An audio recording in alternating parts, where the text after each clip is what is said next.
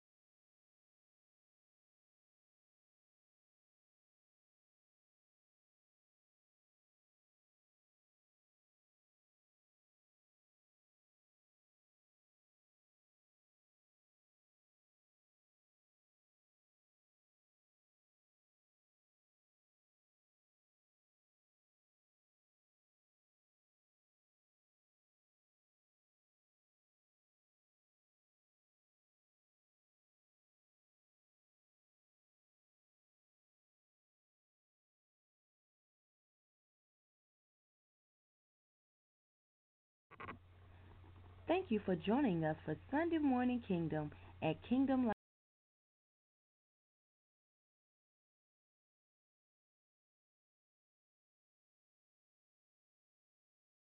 Blog Talk Radio.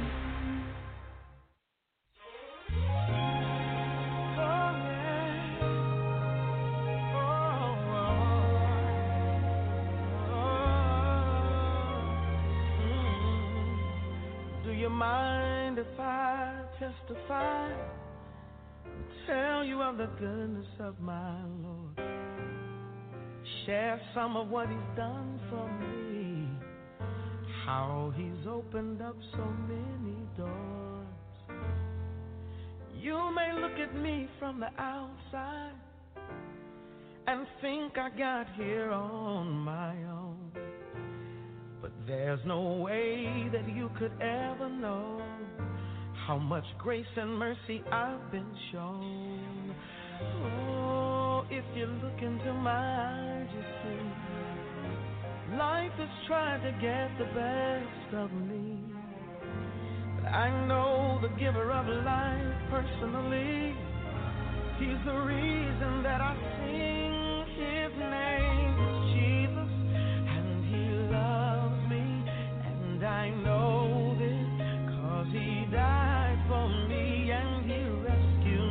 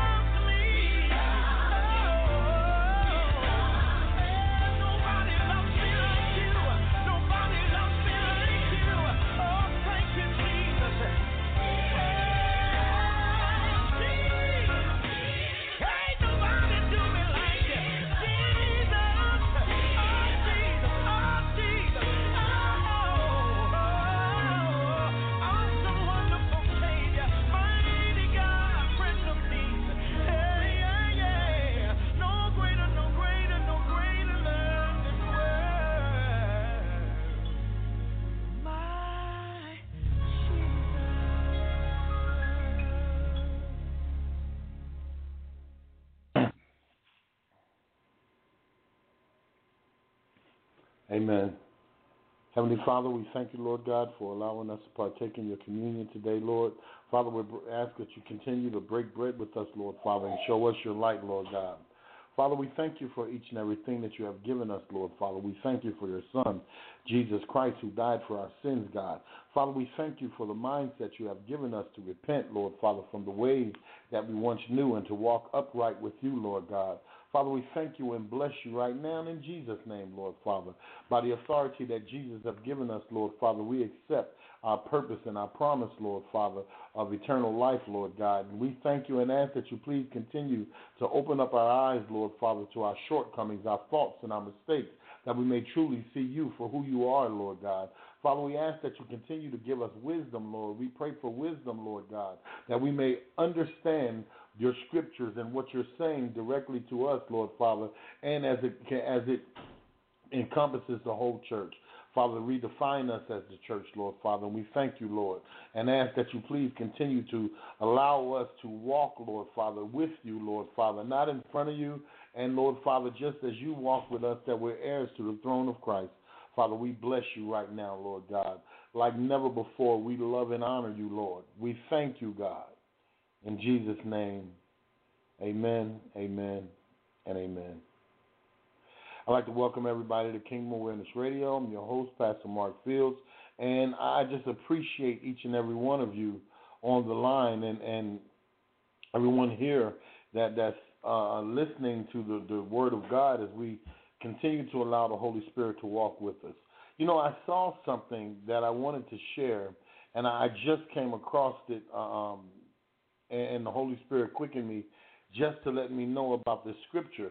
We're going to continue, but I want you to see something that's in here that like I said once before, I've never seen it like this or viewed it like this. And it's in Luke chapter 10, verse 17. And it says, and the 70 returned again with joy, saying, Lord, even the devils are subject unto us through thy name. And that's, by the way, that's what Jesus' name is. When people say Jesus' name, if you understand what that means, it means by the authority of Jesus, but by the authority that Christ has given us. So I'm going to continue. And it says in Luke 10:18, and he said unto them, I beheld Satan as lightning fall from heaven. Behold, I give unto you power to tread on serpents and scorpions, and over all the power of the enemy, and nothing shall any means hurt you. Notwithstanding in this, rejoice not that the spirits are subject unto you, but rather rejoice because your names are written in heaven. It is in that hour Jesus rejoiced in spirit and said, I thank thee, Father, Lord of heaven and earth, that thou hast hid these things from the wise and prudent, and hast revealed them unto babes. Even so, Father, for so it seemed good in thy sight. I'm going to stop right there for a quick second just to show you that some of the mysteries that people continue to seek, they're too well versed to see it. Their doctorate degrees and their titles and their positions and their stances on world and God, and it causes them to be blinded because they can't see the simplicity and the truth of God because they're too busy walking high-minded. Like he said in the beginning of this, I beheld Satan as he fell as lightning. Now, some of these people start walking into these things that they believe God is giving them, but as the scriptures continue to reveal over and over again, that is not so. I'm going to keep going. And Luke chapter 10:22, and it says, all things are delivered to me of my Father, and no man knoweth the Son, who the Son is, but the Father, and who the Father is, but the Son, and he to whom the Son will reveal him. And he turned unto his disciples and said privately, blessed are the eyes which see the things that ye see. So he's saying, blessed are your eyes because you see things that nobody else sees. And it says, for I tell you that many prophets and kings have desired to see those things which you see and have not seen them, and to hear those things which ye hear and have not heard them. And behold, a certain lawyer stood up and tempted him, saying, Master, what shall I do to inherit eternal life? Well, said unto him, what is it written in the law? How readest thou?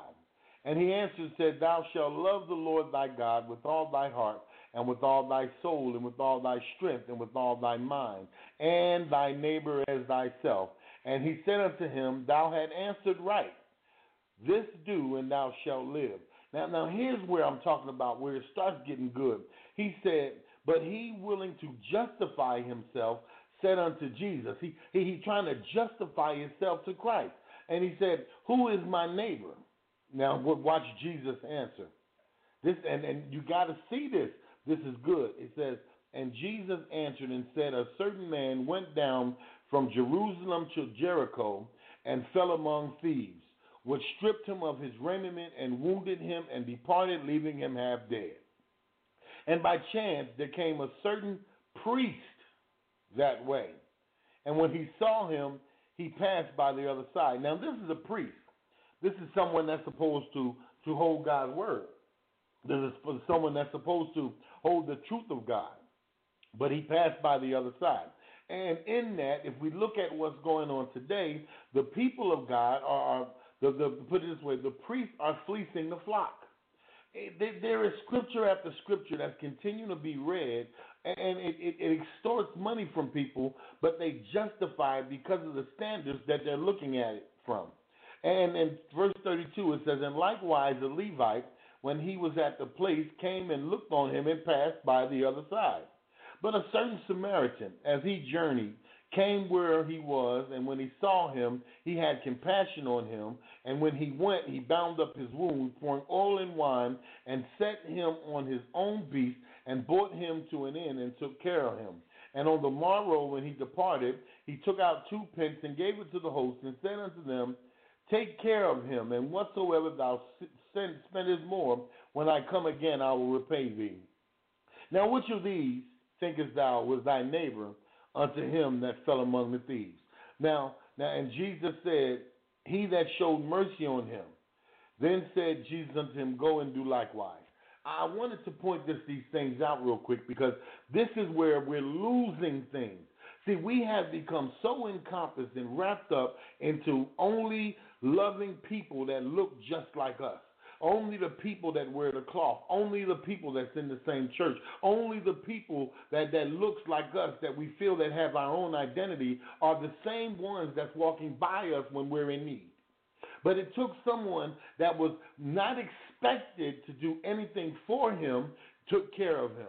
Now, but Jesus said, this is your neighbor.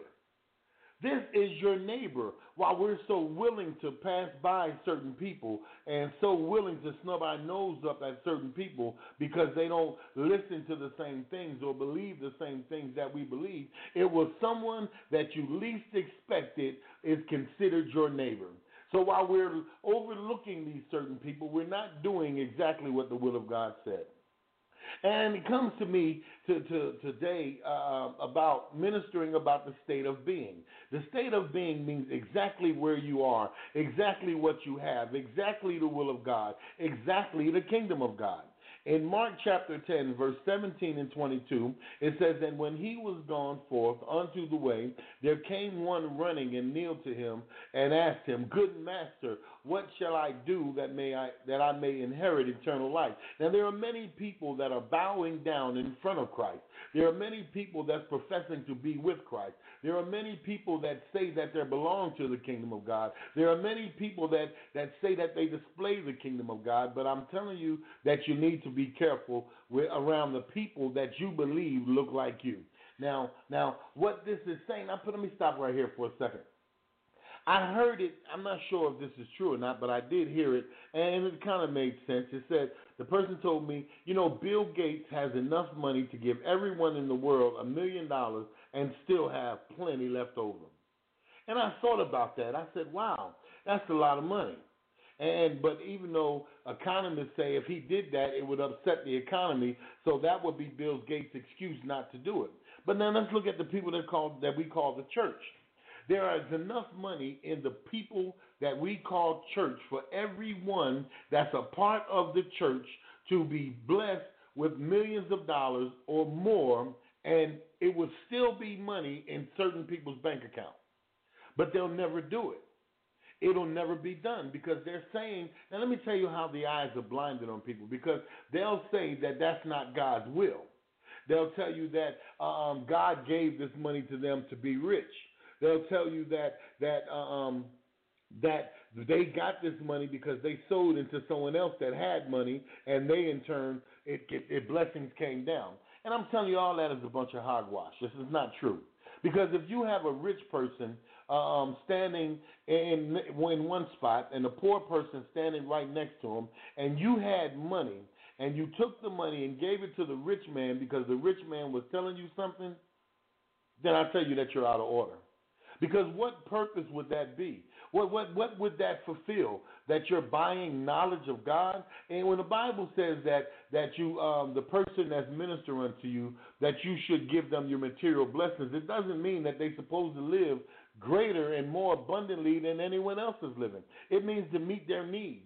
If they have a need, then it's meted with the material things. It doesn't mean that it's your obligation to support a lavish lifestyle. But we're going to see that in scriptures today. Mark 10, verse 18. And Jesus said unto him, Why callest thou me good? There is none good but one, that is God.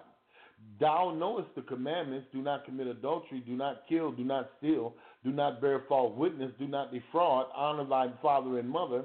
And he answered and said unto him, Master, all these I have observed from my youth. Then Jesus, beholding him, loved him, and said, One thing thou lackest. Go thy way, sell whatsoever thou have, and give to the poor, and thou shalt have treasure in heaven. And come, take up a cross and follow me. And when he was he was sad at that saying, and went away grieved, because he had great possessions. Now, it wasn't the fact that Jesus was telling everybody here on that belongs to the kingdom of God to go sell everything and take care of your and give the money to the poor. What Jesus knew about this man right here is that he loved his possessions greater than he loved Christ. He didn't want to pick up the cross and follow Christ. He didn't want to be content with what he had. He wanted more. So greed overtook him. Greed overtook him, and he could not see the love that Christ was giving him already. See, many of us have displayed the same naive value that this man has displayed in the face of Christ. This man regarded his possessions greater than what it was, desiring the true riches that Christ brought. Every message Jesus preached about money is about balance. I'm going to say that again. Every message Jesus preached about money is about balance. Jesus never said that I want you to get rich, nor did anyone sow into Jesus' life. No one gave Jesus, and he was the greatest teacher that there ever was. But yet we can't find anyone in there sowing into Jesus, into him, his ministry, or anything else. Now, I'm not saying don't sow into anybody's ministry. Don't take it wrong. I'm not saying don't sow into the man or woman of God that's teaching you correctly about what it is to have eternal life. But what I am saying is that some of us, what we do is we request funds when there is no need. And think about that. If you don't have a need, why are you asking people to give to you when there is no need? Because it's not saying that you can't give to a person just to help them support their need. And the Bible is not saying that you're supposed to go out and live a lavish lifestyle while other people continue to support that lifestyle. That's not what it says. It's going to be something in here today. It's not about becoming rich, but by being rich using the standards of God.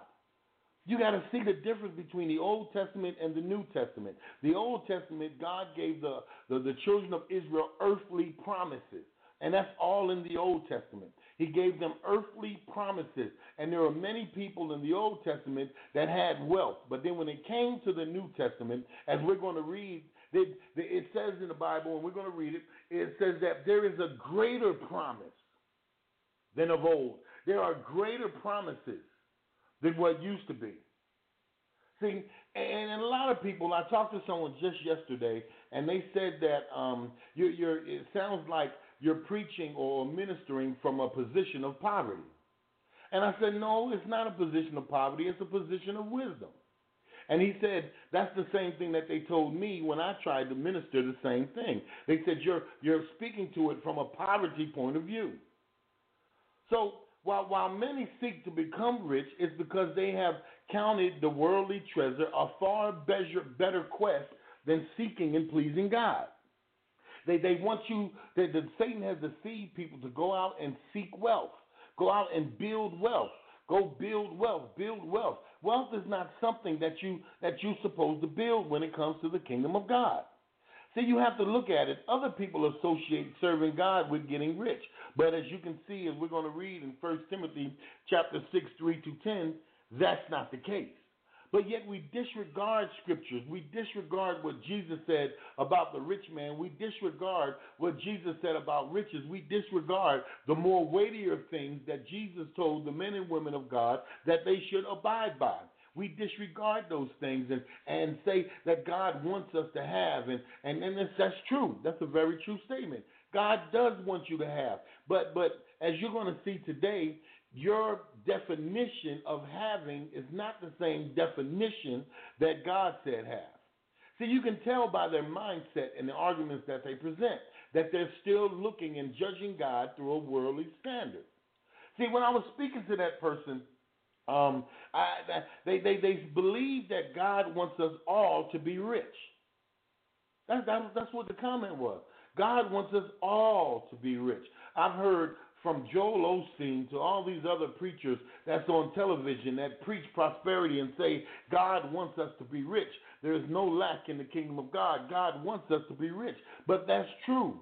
But as I said last week, what child looks in their parents' bank account to find out what they can get?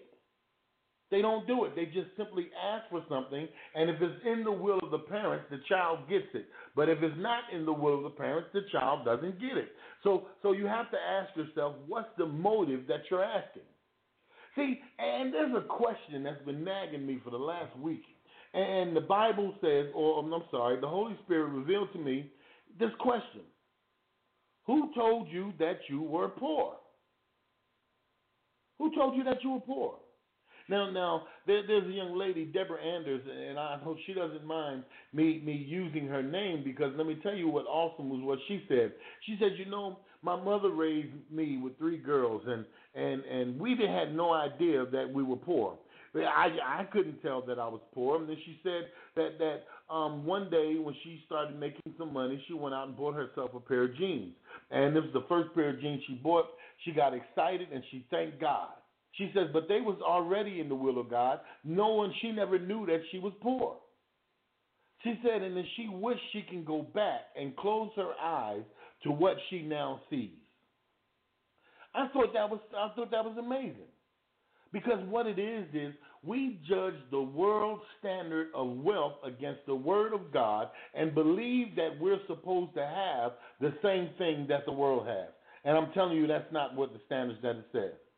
So I asked him, did he know what God's standards was for being rich and being blessed? Did he know what it meant or what it even looked like?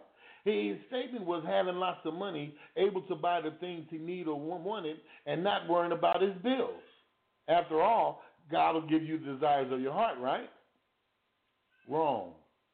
When the desires of your heart line up with what God's will is for you, you'll have what you ask. The same way as a child to a parent. Where if it's the parent's will for you to have something, then there is no problem with them giving it to you. But see, we're trying to judge the word of God through a worldly standard. We try to judge the kingdom of God with a kingdom that's already here on the earth. We try to judge the standards of God by what some things that's happening in other countries and things like that. And that's not the standard of God. That is not the standard of God. See, what happens is if we ask and is consumed upon an extravagant wish list or lustful living or wrong motives, then you'll never be in agreement with God. See, the problem is many of us have been living so long in excess. We've been living so long throwing things away, wasting food, buying clothes and not wearing them, keeping our money things to ourselves and saying that God doesn't want us to help anybody else. We've been living so long in excess, we no longer see ourselves as blessed, rich, or wealthy. We can't see that standard that Jesus came to give us because we're too busy trying to judge the word of God against a worldly standard. We have used the world standard of wealth so long that it dictates to us what wealth is supposed to look like. When she made that comment about her mother taking care of them and she had no idea what poor meant, it struck a nerve because I had been reflecting on this for about a week and a half now. So my question is still, who told you that you are poor? And should you be judging your wealth by the standards of the worldly wealth? But I tell you this, there are more people turning away from church. That's right. There are more people turning away from church because they see the financial positioning of the pastors and the leaders that are supposed to be in charge of them. And I'm not meaning in charge, meaning like the Gentiles ruled over the people as the Bible said, but people are turning away because they're disgusted because you got some people eating Spam and other people's eating steak. I've been in ministries, and me being a pastor, they said, come on up here and sit down and eat prime rib with us. And I looked down at everyone else and was eating hot dogs. So I chose to eat hot dogs with everyone else.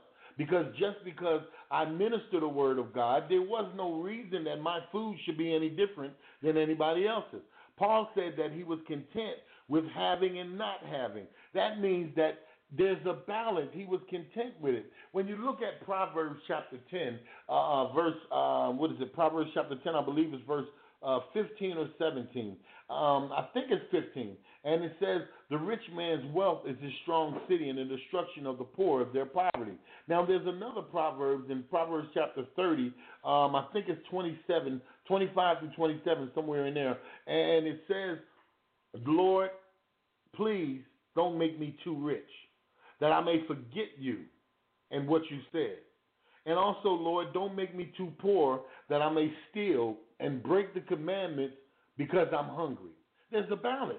But that's not what that balance means. That if I have food to eat, then I should be content with what I'm eating. This is good stuff. But we have to see what we're judging it against. We're judging that standard against worldly wealth. So when we use the world as a guide, we lose sight of what God's wealth truly is supposed to encompass. It's supposed to encompass our eternal salvation. It's supposed to encompass our life. It's supposed to encompass our day. It's supposed to encompass our breath. It's supposed to encompass everything. See, we have allowed yesterday's luxuries and treasures to become today's necessities. And what I mean by that, we got so used to excess, microwaves, cell phones, big screen TVs, that now we cannot live without those things. And when those things are gone from us, we suffer because we're so used to having those things. This is good stuff. I'm telling you, you got to get this. Because we've allowed those same luxuries that we grew up with to define our culture. We have used those luxuries and those treasures to define God's definition of wealth. We have taken words like blessed and rich and wealth and turned it into a worldly standard of money. Those words are acts of love, prosperity, abundance. Those are acts of love. They're not an act of get rich quick, but we take that as ministers as it's okay for us to preach give me money messages because I can use the scriptures to back up my definition of wealth, even though it's not God's definition, it's the world's definition. I've even heard one of the pastor over a mega church, he said that if Jay-Z can have a Bentley, then so can I. If Jay-Z can live in a mansion, then so can I. And I started to think about this. I said, how blind does he have to be? Because any time and anything that's done in excess is a sin. We all can agree on that. So that means if your main function is trying to hoard or build up treasures on earth, read the scriptures. Read what Jesus said. See, anything beneath that worldly measurement is seen as lack or poverty. Anytime you preach a message that said, even though the Bible says take care of your family first, and that's the Bible, that's scripture, it says if you don't take care of your family, you're worse than an unbeliever. You're worse than an unbeliever. But we're so quick to run and sow where there's no need, and it's just out of order. It is really out of order. See, our possessions should be counted as nothing to us. We should be willing to walk away from anything at any time. That's what we should be willing to do. And God knows over the years I've been tested in that same manner. If I have a need, of course I ask for the need. But just because I lack in an area, it does not mean that God is not in my life. See, that faulty premise says that God wants us all to be rich. So then I can say that all rich men know God. And well, we know that's not true. But then I also can take it a step further and say that those that know the kingdom of God are rich. Yes, they are, absolutely. But is that worldly wealth or kingdom treasures? If you think it's worldly wealth, then no. But if it's kingdom treasures, then you're absolutely right. Let's take this premise even a step further. Let's say that all poor people don't know God. Can we honestly make that statement? Or let's go this way. People that are poor don't know God. You can't make those assumptions because God is not going to be mocked or to be a liar. So if you can't make those assumptions, then you can't take the whole premise and say God wants everyone to be rich, financially rich, and talk about far as with worldly wealth. Because you're not supposed to gauge your spirituality, your wealth, your finances, anything off of worldly standards. Yes, you are in the world, but you're not of the world. No one said that you can't have. No one said that you can't have nice things. But those things should not define you because they're gone. If something is missing, then it shouldn't, oh my God, the cable is out. People have a fit. People will go home and drive 100 miles an hour if they left their cell phone home. But I remember a time that we didn't have cell phones. And if you needed to get in touch with me with an urgent message, either you passed the message on to someone else to tell me or you waited until I got the message. See, the real treasure for the church, which is the people of God and the kingdom of God, rests in the reign of God. I said the real treasures for the church rest in the reign of God. We need to grab hold of the true meaning of riches and see how it far surpasses the riches of the world. See, I often ask this question: if God supplies all your needs according to his riches and glory by Christ Jesus, then what else do you need? What else do you feel that you're lacking? See, we don't see ourselves in a state of being. We don't see ourselves in a state of already having because we're too busy looking for what we can get. And we say that we don't, but we sit back and do this.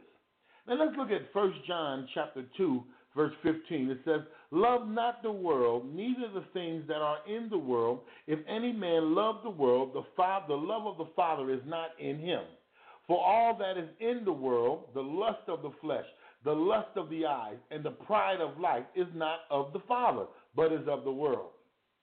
The world passeth away, and the lust thereof, but he that doeth the will of God abide forever." So we need to see some of these things and see them for what it really is. See, Ephesians chapter 1 and 3 says, "Blessed be the God the Father of our Lord Jesus Christ, who has blessed us in Christ with every spiritual blessing in the heavenly places." See, the Bible also says that there are certain people and prophets that died and did not see the promise. They didn't yet get to experience the promise. But yet we're constantly running and chasing, saying, we got the promise of Abraham on our life. We have the promises of Abraham. We got the promises of this, and we got the promise of that. But when you start to look at it in that thing as a material thing, you just lost your spiritual connection. You have to see about Matthew chapter 13 and 22, where Christ spoke and says, "As for what was sown among thorns, this is the one who hears the word, but cares of the world and the deceitfulness of riches choke out the word, and it proves unfruitful." Even though it looks like these people are gaining in abundance, that they're close to God, they really don't know how far away from God they're actually walking. See, Mark chapter 10 and 23 also says, "And Jesus looked around and said to his disciples, how difficult is it for those who have wealth to enter into the kingdom of God?" Because of this same premise, this same argument that Jesus said. Think about this. Sell all your things and give it to the poor. Do you see? Put it this way. If you had $10,000 in the bank, All your bills are paid. Everything is owned. You own everything. And someone came up to, and also you knew you had residual income coming in every month. And that residual income is enough to take care of your needs. God has blessed you enough for you to have that. And someone came up to you and said, I need $9,000. And it's going to get me and my family out of debt. We can start living, though according to the way we will. And we've been going to debt classes, so we won't get back into the same debt again. And we've been doing the right things. We're trying to save money, but it's difficult because we're spending all our money because we didn't know any better and got into all these high-interest loans. But $9,000 would clear it all out. And you have 10. Would you give them the 9?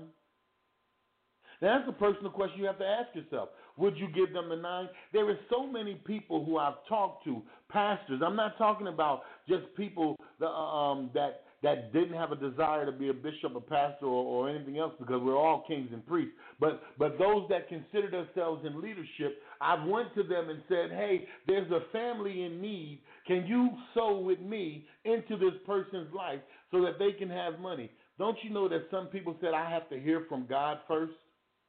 Well, God already told you in the scriptures that you're supposed to give.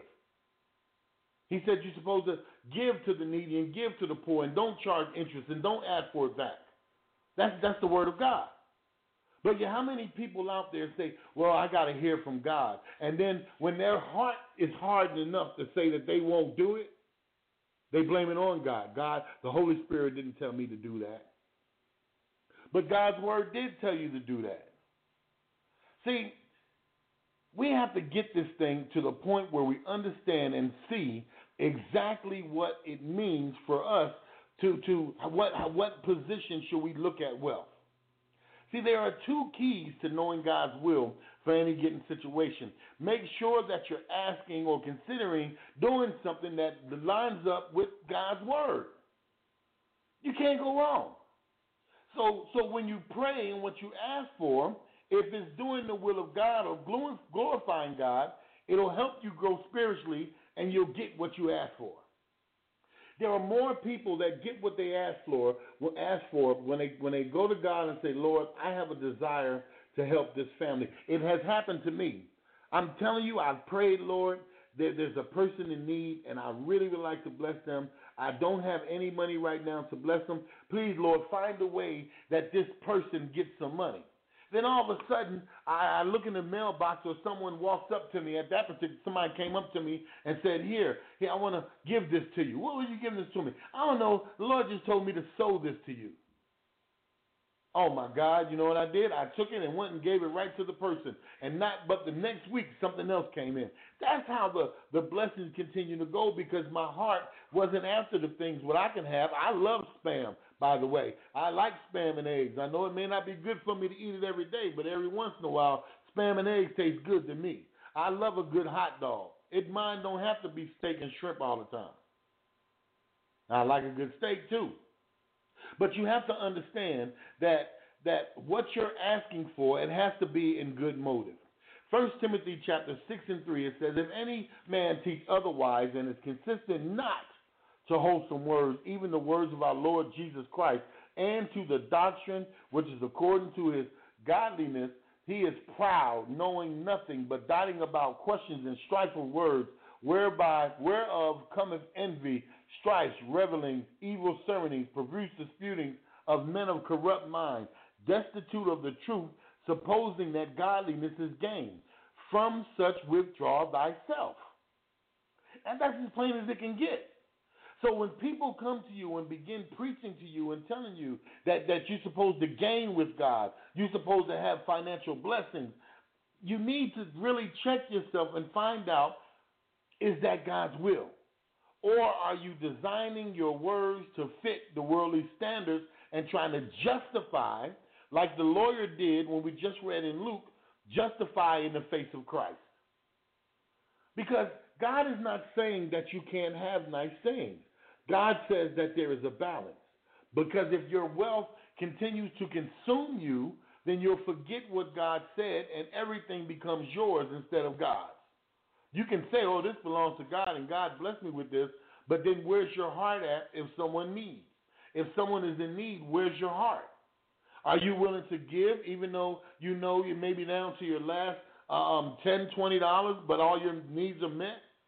Are you willing to still give even if you know that tomorrow you'll be getting some more money in and someone needs that money today? Would you be still willing to give? If not, you should check your motives. See, because the Bible says, store up not treasures on earth. That means don't store up things where it says where moth and rust corruptive. It says don't do it. But yet we always look to hoard something, to hold on to something for ourselves. Now, I'm not talking about set your children up with something that you can open up a trust fund that they can use when they're 18 years old. That way they can go to college or buy a car or something like that. That's smart. That's reasonable because those things your children are going to need. But if you believe that you sitting on $6 million, $7 million, $8 million is God's will and you're not doing anything with it, you're not, oh, well, I sold $50 last week. Like most people say, well, I give to charity. I know y'all heard that one with some of these billionaire celebrities. Oh, I give to charity. I give $1 million a year. I understand that. But if you're making $60 million a year and you're only giving $1 million a year, then something is off. Because you can't take it with you, and once you die, believe it or not, your family's going to fight over it. That happens more than I like to care about. When people die, people fight over the possessions of the dead. That's why the Bible says you can't take it with you. But it says that, for we brought nothing into this world, and I'm in 1 Timothy chapter 6, verse 7. For we brought nothing into this world, and it's certain that we can carry nothing out. And having food and raiment, let us be therewith content. Let us be content. But they that will be rich fall into temptation and a snare, and to many foolish and hurtful lusts, which drown men in destruction and perdition. For the love of money is the root of all evil, which while some coveted after, they have erred from the faith and pierced themselves with many sorrows. You know, I also know people that live on the street. I know some people that walked away from wealth. They said they never felt free. And then I read somewhere and said it's a job just to keep up with your money. I've talked to rich people. I have rich friends, and they say, you know, you have to watch your back when you have money because you have family members that will come out the woodwork and ask you for it. Well, if they need it, why would it be a problem for you to get it? Give it to them. Well, because this is mine. They have to work for theirs because the Bible says a man that don't work don't eat. But there are certain situations where people may not have known the right way to do things, and myself included. I remember where I've gotten myself so jacked up with loans and things like that, thinking that I needed the things at the time that it's affecting the long term of my family. That's the way it was doing. But then God started giving me opportunities and ways that I can get out of that debt. If you live within your means, it looks like you have $1 million. I promise you that.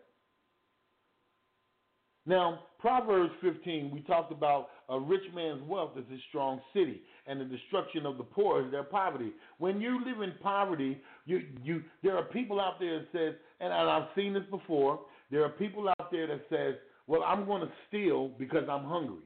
I remember back in Philadelphia, if you would steal something from the supermarket and you go in front of the judge and tell the judge that you were hungry, they would dismiss the case. But then so many people were going there stealing that and weren't hungry because people were selling the meat. In Romans chapter 12 and 2, it tells us, do not conform any longer to the pattern of this world, but be transformed by the renewing of your mind. Then you will be able to test and approve what is God's will. That's important right there. It says you'll be able to test and approve what is God's will simply by the renewing of your mind. But see, if your mind is still trapped and caught up with the worldly standard of wealth, then you're only going to see God's will as the worldly standard. You follow me? That's the way that you're going to see it.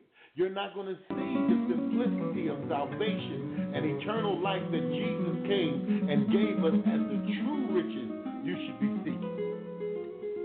See, it says you'll be able to approve what is God's will, His good, His pleasure, His perfect will. See, the only decision God doesn't want us to make is the decision to sin or resist. He doesn't want you to sin or resist his will. He doesn't want you to do that. He wants you to make choices. He wants you to choose your wife. He wants you to do that. He wants you to go out and find out what you need and make sure you pray and glorify God about what you have. And if you don't have it, it may not be the will of the Father. So how you going to know what's God's will for you? You got to study and walk closely with God, truly desiring his will for your life. The kingdom of God is God's royal reign and rule in your life. That's what the kingdom of God is. Now, you can mix up the kingdom of God. You can try to delight yourself in the Lord, and he'll give you the desires of your heart with wrong motives. In Psalm 37:4, won't ever speak. It won't speak to you. See, when you truly seek God with a humble, you know what? Let's do it this way. How humble is it? How humble is it for a man of God to live above their means? There was a bishop here in Atlanta, and I admire him for what he did. He came on television, and he said he was living in a $2 million mansion, and he realized one day through the leading of the Holy Spirit that it was just too much for him, that he became something that was against the Word of God. So what he did was sold it, got something smaller, and gave the excess to the poor. Because he said, there is no way that God's desire for me to live in this $2 million mansion when there's so much homeless going on in the streets today. Now that's humility. Then I can still live in a $6 million mansion, and there's people that's in my congregation that can't afford to pay rent, and I'm still telling them that it's blessed of them if they give me money. Do you really believe that's the will of God? Think about that. If I'm living in a $6-7 million mansion, and there are people in my congregation that can't even afford to pay rent, and I'm telling them that it's God's will for them to sow into my life, even though I don't need it, do you really believe that's God's will? Or is that the will of a prosperity preacher? See, there are certain things, and I'm almost done, there are certain things that we have to start to see about what's taught. See, the message of the Bible in the kingdom of God is in direct contrast with what prosperity preachers are saying. They're telling you to get more for yourself. And guess what? Jesus told us in Luke 12:33 that be content with what you have. Jesus told us to get rid of what you already have. You may have too much. The prosperity preachers are telling us that God wants us to be rich. But Apostle Paul in 1 Timothy 6:9 said, guess what? If you desire that, you're going to fall into temptation. Who's right? Do you also think about how they tell us that not to be content with what we have, to continue to go for more, to continue to strive for more. And here's the little twist, the kicker they put in there. Strive for more so that you can give more. But you'll have too. Now, if your motive is right and you strive for more so that you can give more, of course that lines up with the kingdom of God. But in Hebrews chapter 13:5, it tells us to be content with what we have. There are people telling us that God wants us to have the best that this world has to offer. But John told us that we shouldn't love the things of the world, just as we just read. This is good stuff. You have to start seeing yourself for what you already have. Christ said that he has given you the power over the enemy. I give you power over the enemy, that you may tread on serpents and defeat sin and death. That's your true blessing. James chapter 4, verses 1-10. It says, from whence comes wars and fighting among you? Come they hence not of your own lust that you war in your members. Ye lust and have not, ye kill and desire to have. Ye cannot obtain, ye fight in war, ye have, yet ye still have not, because you ask not. Ye ask and receive not, because you ask amiss, they may be consumed upon your own lust. That's what we do. That's how we think about it. Even in Mark chapter 8:34-38, it says, and when he had called the people unto him with his disciples and said unto him, whosoever will come after me, let him deny himself and take up the cross and follow me. For whosoever shall save his life shall lose it, but whosoever shall lose his life for my sake and the gospel's, the same shall save it. Let me stop for a second. Why do you think the disciples are so willing to die? Because Jesus gave them an eternal promise, a treasure that will never wax old, and that was eternal life. Were the disciples rich? It doesn't mention it. You'll have some that say, well, you can't tell they weren't, and then they'll go to scriptures that see the scripture says that you're supposed to give to the person that's teaching you. Yes, if you need it. If you need it, yes, then people are to give to you. But if it's just so you can buy a pair of $2,000 shoes and wear $2,000 suits, then I'm telling you, your motives are wrong. Just look at the Word of God. And the Bible says, for what shall a man profit that he shall gain the whole world and lose his soul? Or what shall a man give in exchange for his soul? Whosoever shall be ashamed of me and my words in this adulterous and sinful generation, of him also shall the Son of Man be ashamed when there cometh of the glory of his fathers with the angels. We have to see that we have missed something. We have missed something to the point that it does not work with us any longer. We no longer can sit there and sit back and try to hold on to the worldly standards and believe we have God too. It just doesn't work. We have to see and understand that to truly be blessed,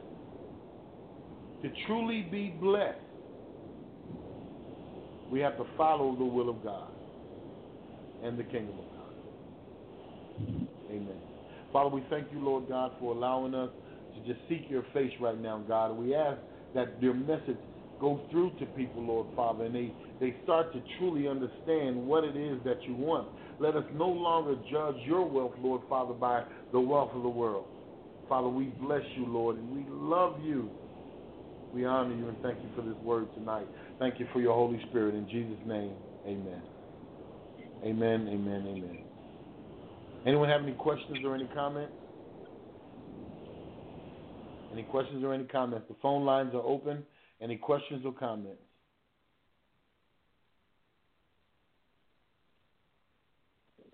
I'd like to thank you all for tuning in. I really encourage everyone to listen to the scriptures and go back and study and try to find out exactly what it means. Because we need to understand the love of Christ and what it did for our life. We have no greater love than Christ Jesus, the greatest sacrifice. The greatest sacrifice ever made to man. Realize what you already have in Christ. Realize who you are. See yourself as having. Don't see yourself as lack. See yourself as what you have. Look at it from a different perspective. I'd like to thank you all for tuning in. I was blessed, and I'll see you Sunday at 12 noon. God bless you and good night.